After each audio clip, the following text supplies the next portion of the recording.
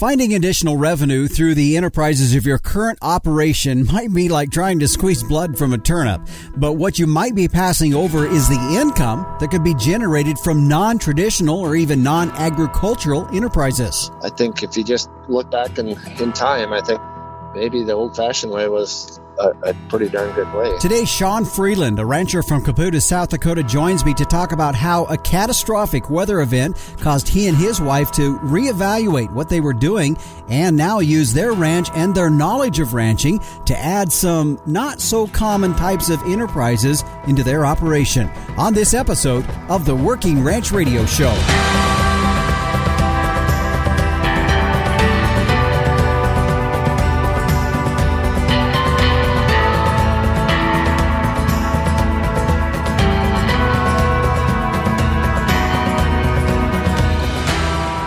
Welcome, everyone, to another episode of the Working Ranch Radio Show. I'm your host, Justin Mills, and glad to have you here joining us today. By the way, this is episode 47, and thanks for those of you joining us here on Rural Radio Channel 147.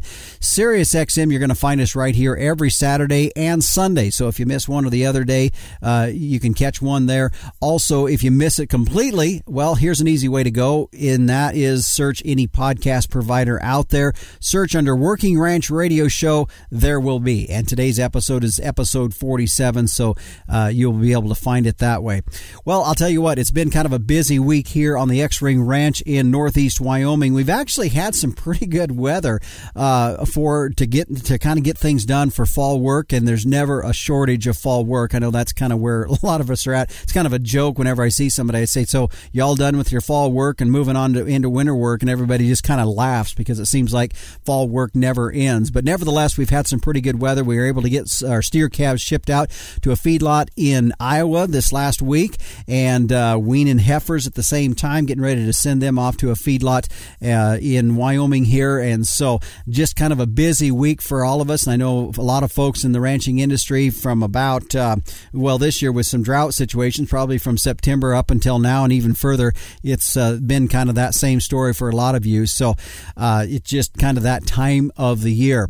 Well, as we look at what we have on our show today, if you heard in the opening, we're going to be talking with Sean Freeland. He and his wife Christy ranch at Caputa, South Dakota. Now, if you're not sure where that is, well, if you know where Rapid City, South Dakota is, well, it's just on the outskirts of Rapid City, South Dakota. So that, Sean, we're going to be visiting with him about how they evolved. Their ranching operation evolved from really a very, very traditional ranch, a cow-calf operation, to incorporating some other enterprises. And we're going to talk about that story and how and why they moved that direction. Really interesting story, and I think you're going to enjoy that conversation today that I have with Sean Freeland. Also, the Captain Tim O'Byrne will be by here in just a moment with his this week's edition of Tim's 2 Cents. And then, of course, in our last segment today, meteorologist Don Day will be joining us as we take a look at what our long-term weather is looking like here for the remainder of the month of November, and are we on track with what he thought or what he was predicting for our winter weather as we look into December, January, and February.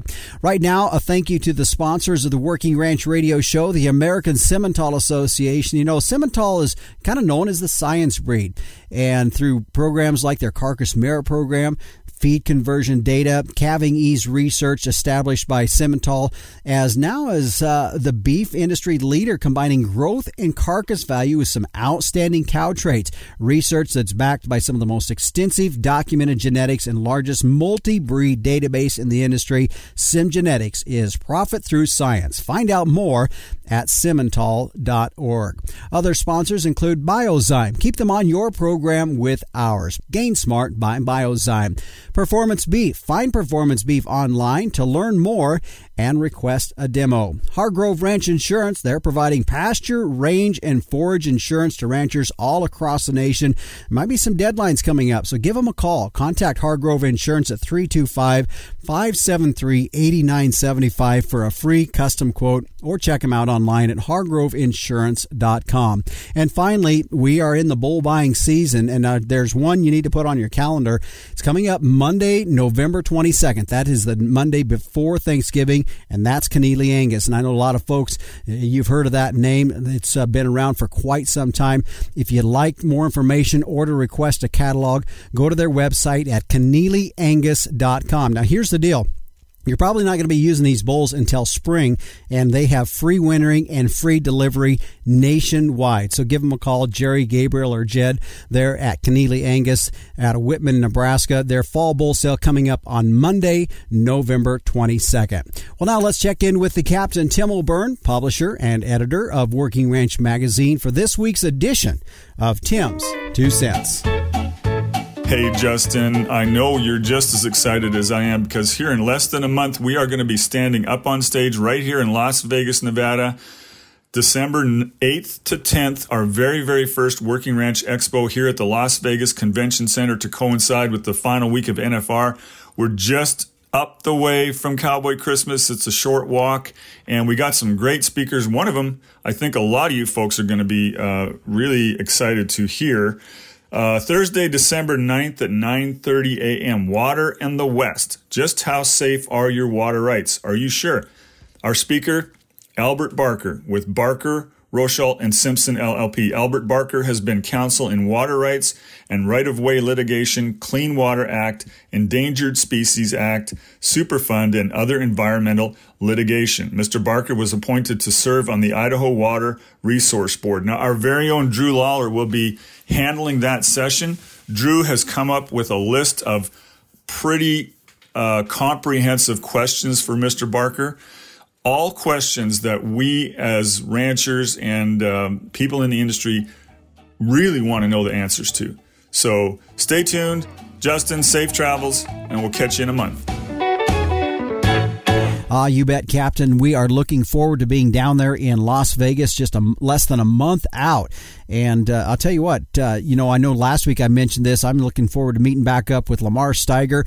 I had him on our show clear back last winter as we were talking about Walmart and their beef chain. He's going to be talking about reimagining the beef case and how Walmart and 44 Farms reshaping the beef industry. Lamar Steiger going to be, again, talking on that. I want to thank Beringer Ingelheim for bringing in Lamar to help us out with that. Also, Dr. Joe Gillespie, speaking of Beringer Ingelheim, he is going to be talking on parasites, understanding the first step toward an outbound ticket, getting them control of parasites in your cattle. And like the captain said, boy, I'll tell you what, we have got a good list of speakers. And from here until we get to that event, we will continue to highlight some of those speakers that you will definitely not want to miss. So be sure to join us December 8th, 9th, and 10th in Las Vegas for this year's Working Ranch Expo. Well, stay with us. When we come back, we're going to get into our featured interview today. Sean Freeland out of South Dakota joining me to talk about how they evolved and changed their operation and adding some very unique enterprises into their agricultural operation. We'll be back with more on the Working Ranch Radio Show.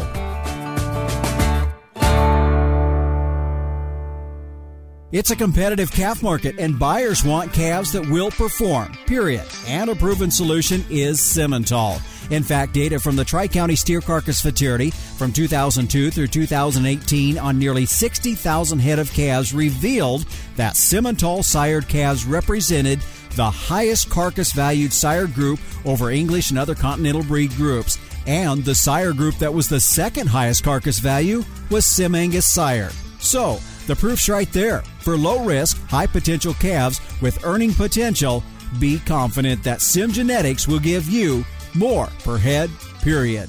Stand strong, Simmental. Cattle producers, here's a way to put more dollars in your pocket. Put the Amifirm advantage found in all Gain Smart mineral to work in your cow herd.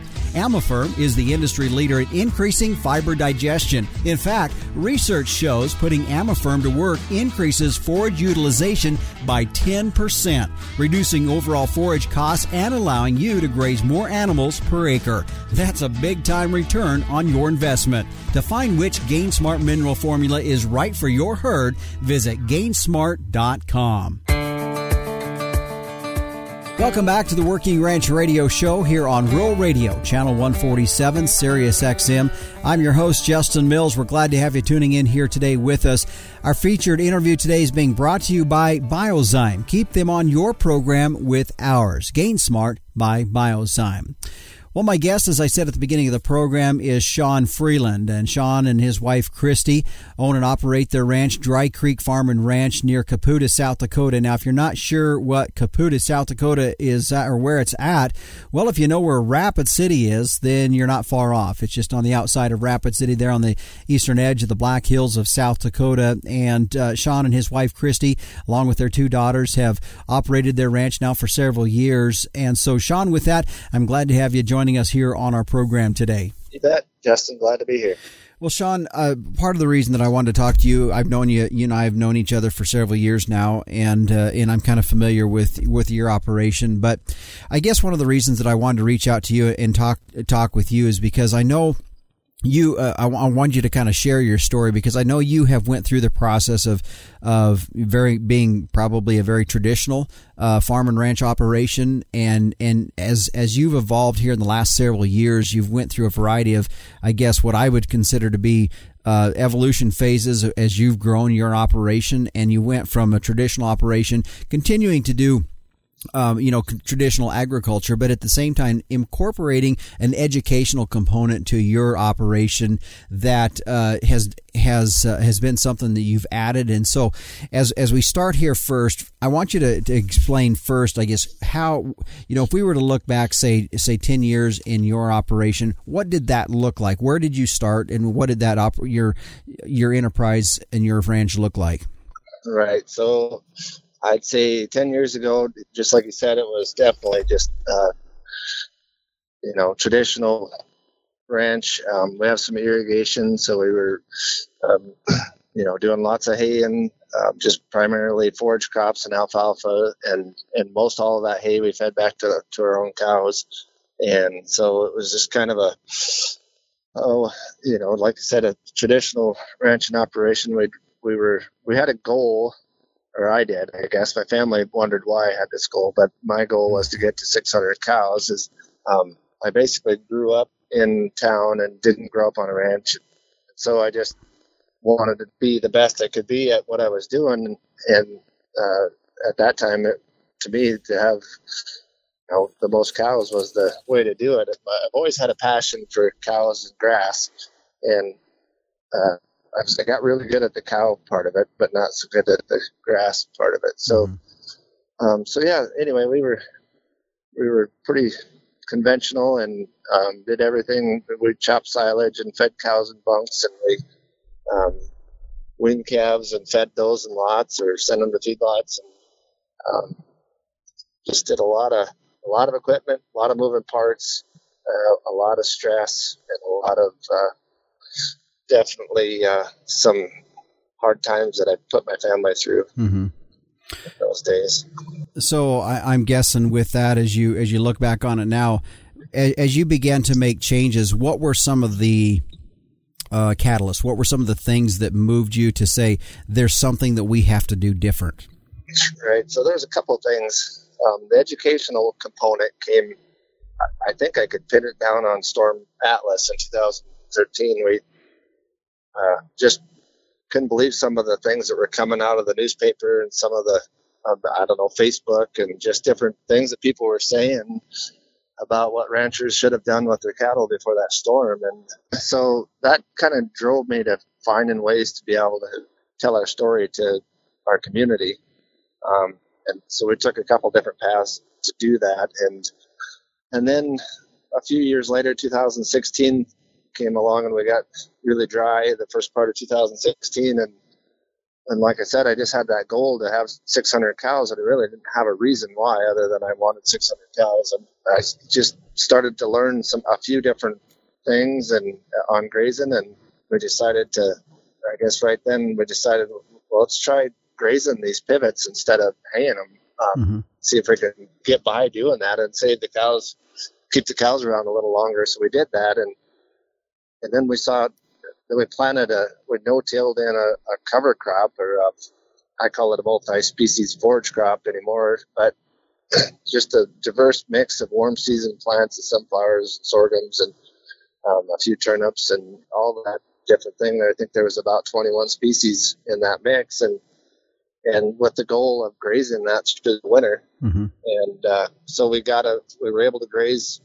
till late June, and then we planted that into there, and we were able to graze through the winter. We ended up destocking. Then we started to see things happening with our soil and the inputs that we didn't have into that system, and the light bulb came on for me then. So we just started searching at different ways of how to make that better, how to scale that up, I guess. So from that process, I know you became very educated in understanding soil biology and really became, not only did you from a student, but I mean, now at this point in time, I mean, you're a resource. I know you've been a resource for me in terms of understanding and being an educational component about the importance of the biology in our soil. And so that really, as you talked about just a little bit ago, was kind of a light bulb moment.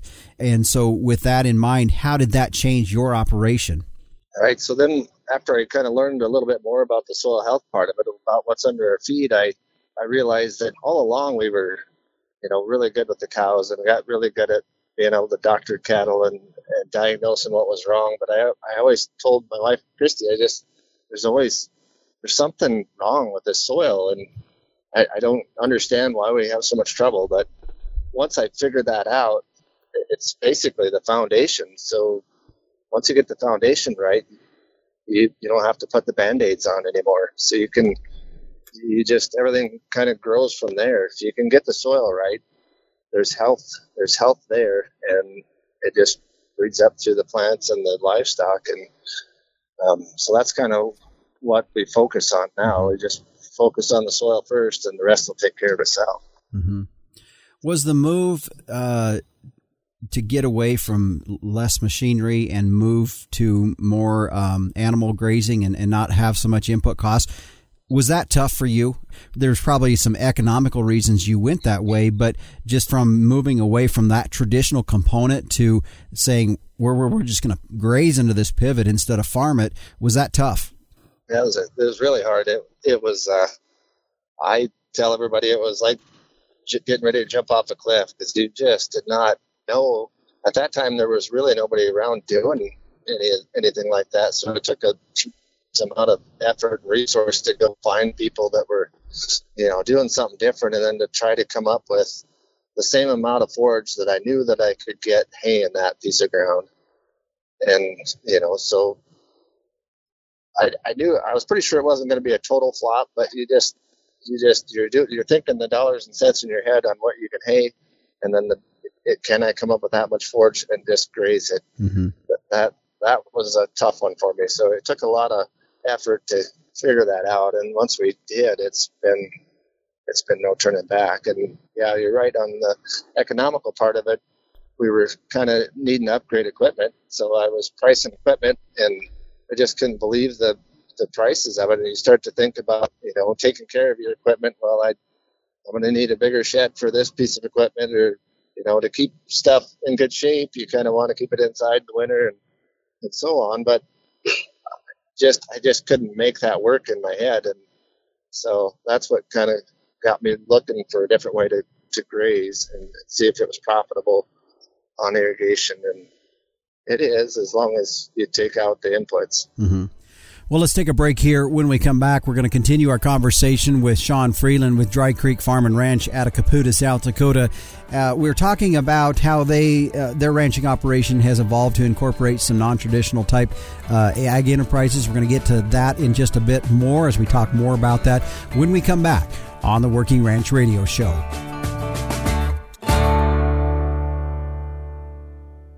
There's assurance in buying bulls from a proven program, and a program that's been proven time and time again is Keneally Angus. So mark your calendar now for Keneally Angus Fall Bull Sale, Monday, November 22nd, the Monday before Thanksgiving, offering approximately 350 head of fully guaranteed older bulls with free wintering and free delivery nationwide. These are bulls out of the industry's leading sires with genomic enhanced EPDs. They'll also be offering 6 head of heifer calves. Remote bidding will be available. So for more information or to request a catalog, go to KeneallyAngus.com. It's Keneally Angus Fall Bull Sale, Monday, November 22nd at 12 noon Mountain, the Monday before Thanksgiving.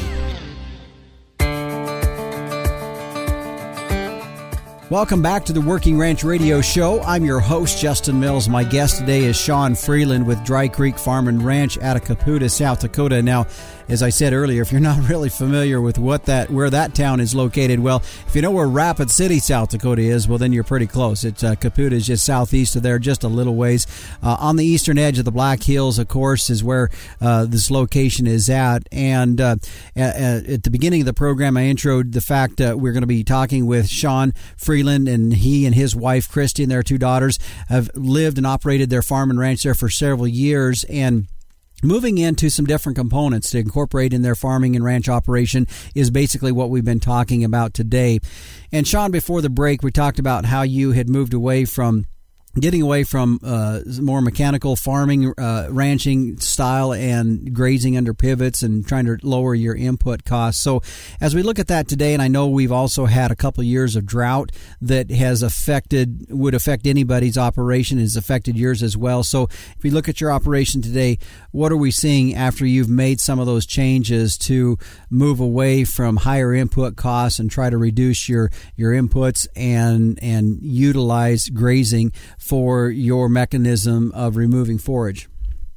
Well, so it's kind of changed. So before I would just feed my way through it, and I'm still digging my way out of that hole, I think.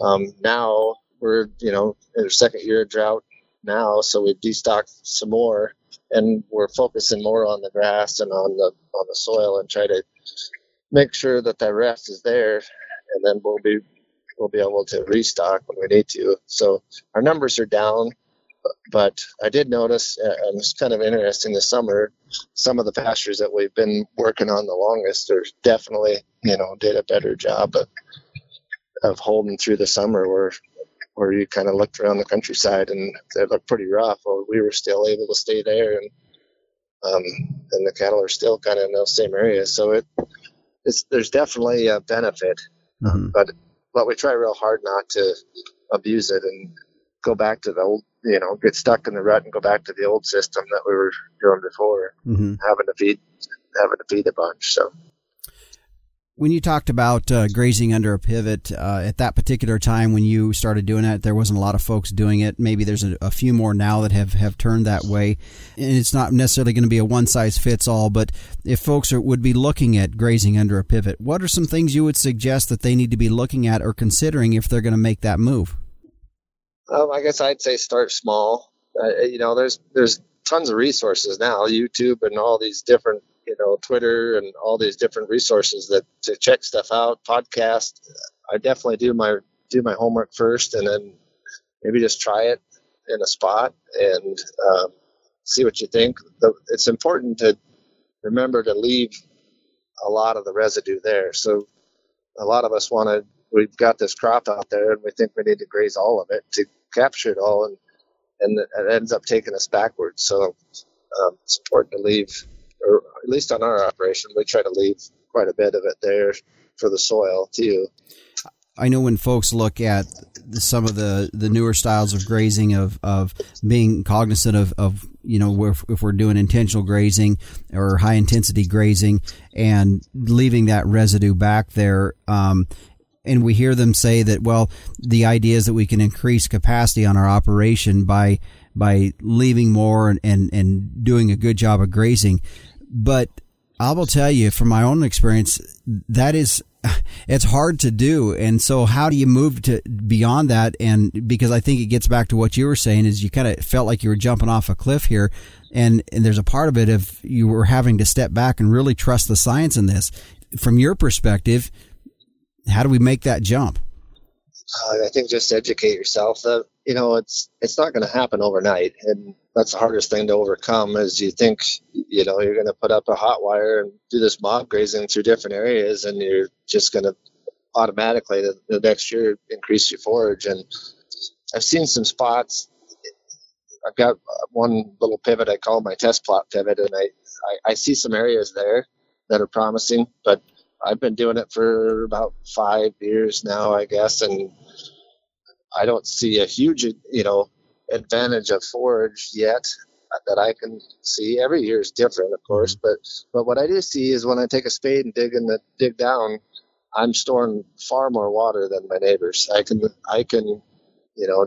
dig up and look at that soil and see the aggregation and the infiltration that I'm getting. So it's taking less water, irrigation wise, and rainwater to grow that crop. And so I think it just adds up, little small incremental amounts. And then over time, it ends up being a big deal. Mm-hmm. We're going to take another break here. When we come back, we're going to continue our conversation. Sean Freeland with Dry Creek Farm and Ranch is my guest today. And Sean, we're going to get more into, I'm going to have you talk a little bit more about your educational component that you have for the public that's part of your operation. We're going to have you talk more about that, explain that when we come back. You're listening to the Working Ranch Radio Show on Rural Radio Channel 147, Sirius XM. Animal health is key to your business. So how do you track cattle health treatments? Well, stop relying on pen and paper or complicated programs. Performance Beef helps you record processing data, enter costs, and track animal health history all in real time at the chute. The mobile app also makes it easy to log pasture and pen treatments on the go. Your health data is integrated with feed and financial information in one easy-to-use platform, accessible from your computer, smartphone, or tablet. Find Performance Beef online to request a demo. Welcome back to the Working Ranch Radio Show. I'm your host, Justin Mills. We're glad to have you tuning in here today. By the way, this is episode 47. If you want to go back and listen to it on our podcast site, you can search that way and find it. Easy way to share this, the podcast as well, or save it and listen to it later on. So take a look there if you want to. Sean Freeland is my guest today with Dry Creek Farm and Ranch out of Caputa, South Dakota. He and his wife, Christy, and their daughters have operated the farm and ranch for many, many years. And I was intrigued with Sean. I've known him for several years, but he's always been very curious and very eager to learn new things and not afraid, I guess, of stepping out, which is something that I think is tough for a lot of us. And so, Sean, we've got a lot of history about your operation up until now, and one of the components that you have since added is a educational component that is open to the public. And as you said earlier, that was the Storm Atlas kind of brought that along and kind of kicked that off the ground in a ways, and there were some reasons behind that you explained, but I wanted you to explain a little bit how you came to that, because I know for a lot of us that have ranches, more than likely there's land that we also manage as well. And if there's ways that we can really be a good steward and maximize our potential, one of these ways might be looking at things that are not traditional, that are not common. And I know when you add an educational component such as what you guys did, that's not really normal for a lot of folks. So let's have you explain that a little bit more. I know you've briefly outlined it a bit, but let's go into it a little bit deeper into your educational component that you have as part of Dry Creek Farm and Ranch. Right, so like I said, Storm Atlas definitely got us geared up to try to educate our community. I was amazed that in a rural area like Rapid City, South Dakota, the people that don't understand ranching or agriculture in general. And so after going to the Ranching for Profit school and learning different ways to concessionize, I guess, or to stack enterprises, and we decided to have a pumpkin patch and a corn maze, only it's not a corn maze. It's actually just a maze cut into that multi-species forage crop. So that stuff gets 7-8 feet tall, and we carve a kind of a design and a path through it, and then get people to come out and they trip over a turnip and wonder why you have a turnip growing out in your field. And then you get that opportunity to tell them about diversity and soil health, and then just, how healthy soil relates to healthy food, and we get to have that conversation. And this year, what's really helped is I take them on a little hay ride, and it was kind of just one of those deals where it wasn't our normal hay ride. We used to just kind of drive down around, and it's kind of a pretty spot down by the creek, and then back around. And one day we were kind of slow, and I had a buddy and his family show up, so I took them on a little bit longer route, and we've got some pigs on pastures that we showed them where the pigs were, and then went down and showed them where the pigs are now, and showed them the difference in the grass that we been able to produce from those pigs after about 3 months of grazing was incredible. And I don't know what that component is other than different biology, above the ground. But so we go, we just take a longer field trip and talk to people and show them not just animals, but, I had a young kid say, why did you build a wall out here in your field? And we just drove by a windbreak, so these windbreaks we put up, and every rancher is familiar with what a windbreak is, but people in town don't know why you build those walls out in their pasture. So now we go, take the hay ride past the windbreak and tell them why we make it in a V shape and face it to the northwest, for the bad storms and wind, and how that deflects the snow and wind, and the cattle are able to stay in that area. But it's you just don't know what you don't know, and us ranchers take it for granted that people know it or should know it. So we just try to make it simple and then answer as many questions as we can on that ride. We'll take as long as we need if we have lots of questions. Sean, we've talked about on our show, on the Working Ranch Radio Show, just about that we're always dealing in a society that is further and further removed from the family farm, the family ranch, and I think for some of us, it's like, well, we don't really want to stop or interrupt what our normal routine is to take some time to educate people around us. So why did you do this? I realize it was the Storm Atlas that kind of moved this way, but why did you want to stop doing your routine stuff and educate folks about agriculture?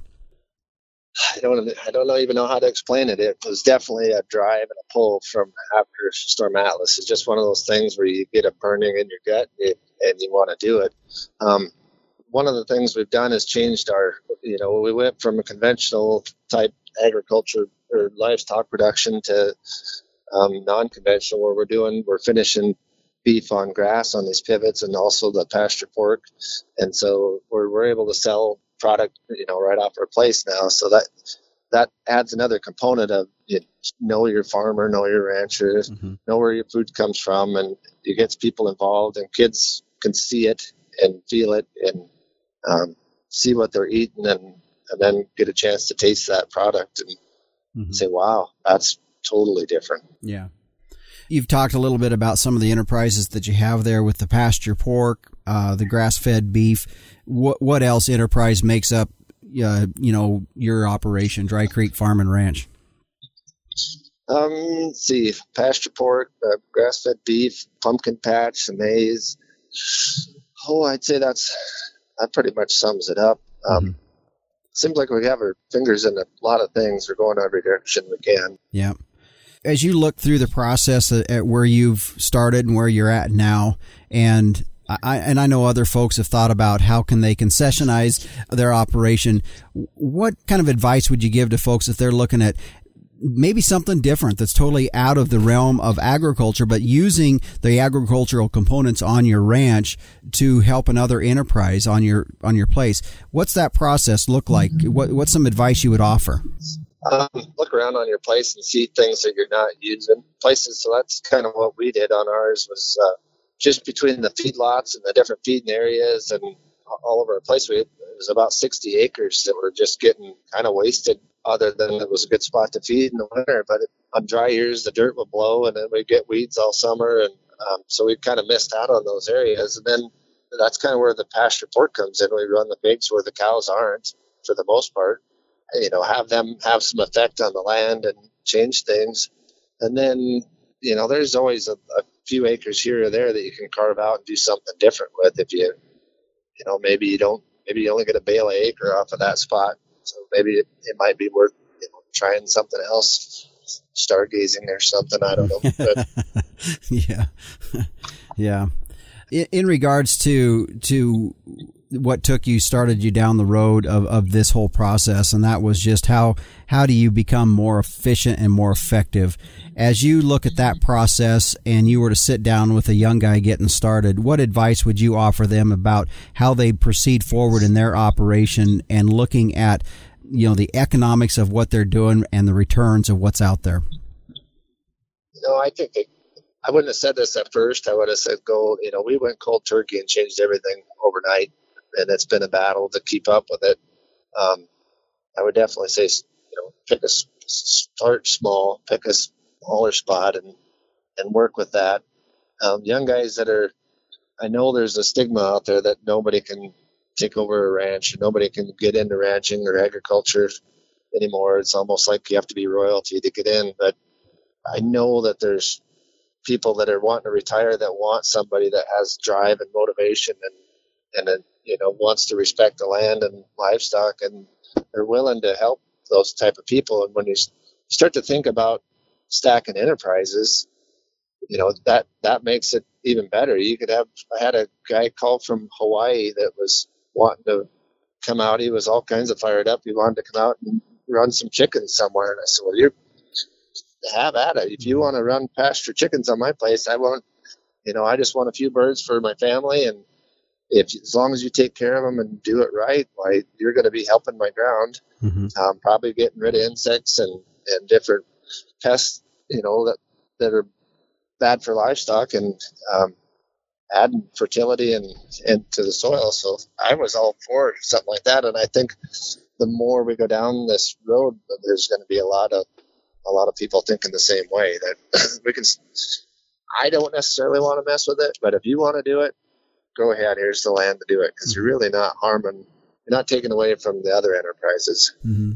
Sean Freeland with Dry Creek Farm and Ranch out of Caputa, South Dakota, located just southeast of Rapid City, South Dakota, is my guest today. We've been talking about how they have their ranching operation. Farm and Ranch has evolved into now adding this educational component that is another revenue stream for their ranching operation. And I don't want to fail to mention his wife, Christy, and their two daughters, because really it's been a team effort with all of them together to make this happen. They all have been a part of it and believe in what they're doing, and so I don't want to just fail to mention them, because I know, Sean, you feel that they've been an important part of your operation as well, and so I want to make sure we recognize your family as well.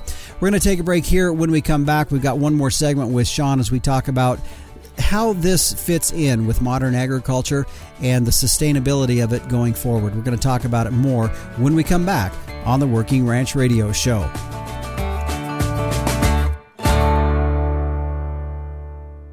Coming to the Las Vegas Convention Center, December 8th, 9th, and 10th, it's the Working Ranch Expo, brought to you by Working Ranch Magazine. It's thousands of feet of space filled with the ranch industry's leading equipment manufacturers and suppliers, plus great speakers that will inspire and educate you. And we're in the hall just across from Cowboy Christmas.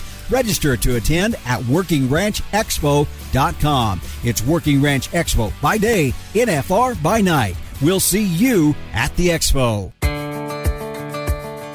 Welcome back to the Working Ranch Radio Show. I'm your host, Justin Mills. We're glad to have you tuned in here with us today. My guest, Sean Freeland with Dry Creek Farm and Ranch out of South Dakota. We've been talking about how they've added a component to their operation that is more public, and it's an educational component that they earn additional revenue from. And really a lot of that evolved as he became more educated in not only was he good in ranching and understood the skills there, but then moving beyond that to really become first a student and then quite mastered at understanding the biology in the soil and realizing how important it was to take what they knew as a family, and get that, allow that to be open to the public through an educational component that they have in their operation. And so, Sean, I want to move now, because I know as we talk about this, there's different perspectives that people are going to take when they hear it. And that's going to be, some are going to understand what you're doing and see the vitality to that. Others are going to maybe say, well, I don't know, that just seems a little hokey to me. So how do you feel what you're doing fits into our heritage as ranchers and how we continue moving forward? I think you just take a step back in time, go back to 1937 or 40, and I think you'd see that that's the way Mom and Pa did it all along. And they took care of the land, and they had multiple things growing and multiple livestock, and they were able to pull it off. And it's just been, since we've been commercialized, and kind of since the industrial era that we've been able to get bigger and stronger and better, and it spread us out. And it seems like anymore you either have to be big or go home. Mm-hmm. And it's I think if you just look back in time, I think maybe the old-fashioned way was a pretty darn good way. Mm-hmm.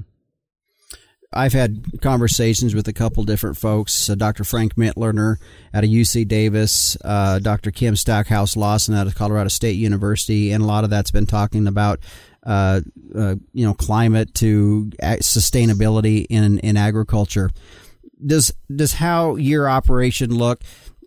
What is your view in that in regards to the whole conversation about sustainability and what our livestock, our agricultural industry looks like going ahead? How does what you're doing fit into that conversation?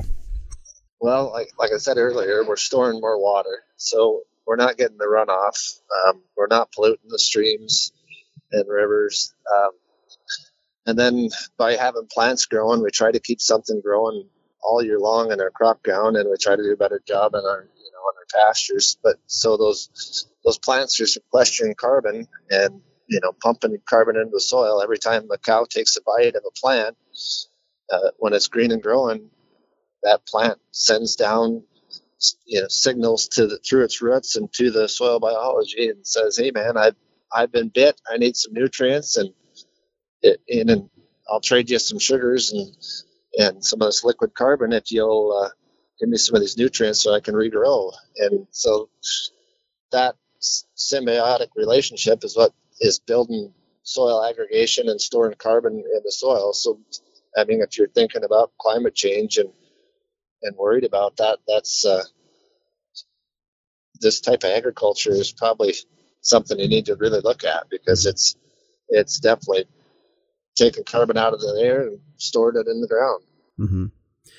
This question, I don't know. I mean, it's a bit ago we talked about we either have to be big or go home kind of a thing. But and I know you're doing this I would consider on a fairly large scale operation. I mean, in comparison to what the average size of the American farm or ranch is out there. So I would say it's fairly large scale.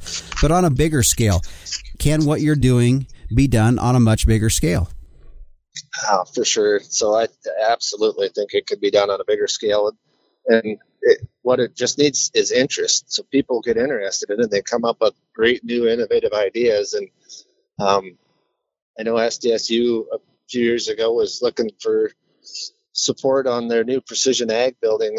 And they, I said, that would be great, but it isn't just farming that needs it. The livestock industry needs precision ag. So if you're thinking GPS collars or something, some way to put on cows to be able to move them through pastures, from your cell phone, that would be amazing. Instead of having to roll up electric fence, and a lot of people don't have the easiest country to do that in. But if you could take mobs of cattle and move them wherever you want, let them, graze the hilltops and let them come down to the riparian areas of the water, creeks for a little bit, get a drink, and then move them out of there so that they don't, slough off banks and do a lot of damage on some of the native vegetation. It would be basically mimicking what the bison did and the predators did. It would be, I think that would be a breakthrough. And yeah.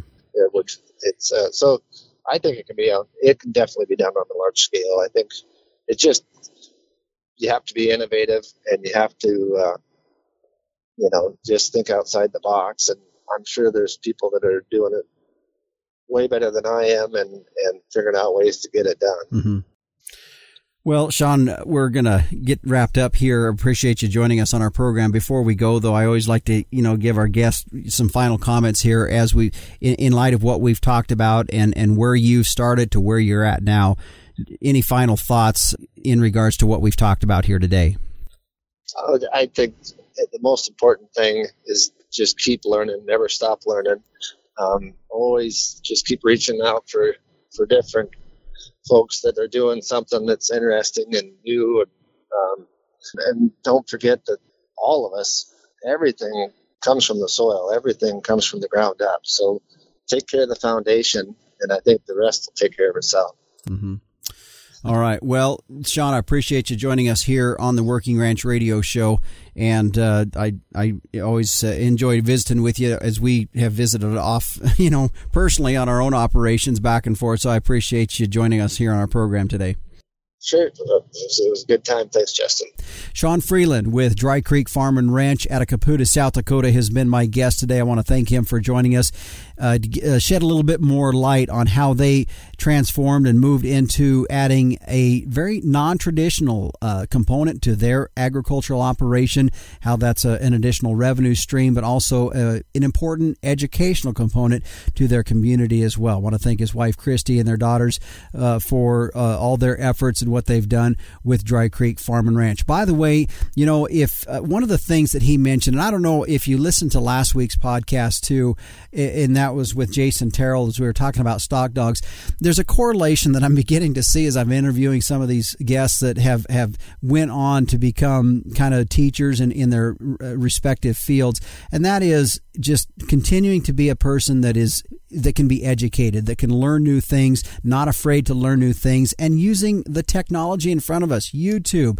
Facebook, the internet, to find ways to be better in what you're doing. And I find that interesting that several guests that I've had here on our program have made those specific comments. And just like today, Sean had mentioned, become educated, research, find out for yourself, learn, be an aggressive learner. And so I find that interesting that that's been a commonality that we've had with some of our guests. By the way, I wanted to also mention that if you do want to reach out and visit with Sean about how they moved into their educational component, you feel free to give them a call. Their website, if you look out, is at drycreek.com. They also have a Twitter handle as well. And then, of course, Facebook. You can find them on there, Dry Creek Farm and Ranch. Again, they're out of Caputa, South Dakota. Look them up. If you have any questions, don't be afraid to give Sean a call. Our featured interview today has been brought to you by Biozyme. Keep them on your program with ours. Gain Smart by Biozyme. We'll stay right here. When we come back, meteorologist Don Day joins us with a look at our long-term weather. We'll be back with more on the Working Ranch Radio Show on Rural Radio, Channel 147, Sirius XM. Ranching has been in the Hargrove family for generations, and they know the value of keeping a ranch in the family. Hargrove Ranch Insurance provides pasture, range, and forage insurance to ranchers across the nation. PRF Insurance is a USDA subsidized program that allows ranchers to insure against the risk of below-average rainfall. Hargrove Ranch Insurance utilizes industry-leading custom software to provide the rancher with information they need to stay up to date and educated on their policy throughout the year. Hargrove Ranch Insurance supports ranchers for this generation, the next, and those yet to come. Contact Hargrove Ranch Insurance at 325-573-8975 for a free custom quote or online at hargroveinsurance.com. Welcome back to our final segment here on the Working Ranch Radio Show. I'm your host, Justin Mills, as we take a look at our long-term weather today, brought to you by Hargrove Ranch Insurance, providing pasture, range, and forage insurance to ranchers across the nation. Contact Hargrove Ranch Insurance at 325-573-8975 and ask for a free custom quote, or check them out online at hargroveinsurance.com. Well, joining us now is meteorologist Don Day with a look at our weather. And Don, thanks for joining us on our program today. Thanks for having me.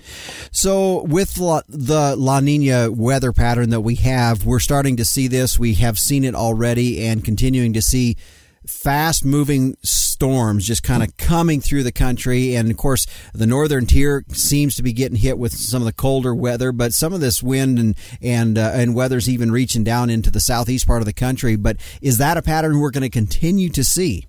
It will. This is a textbook La Nina, where you have really quick-moving jet stream winds across the North Pacific.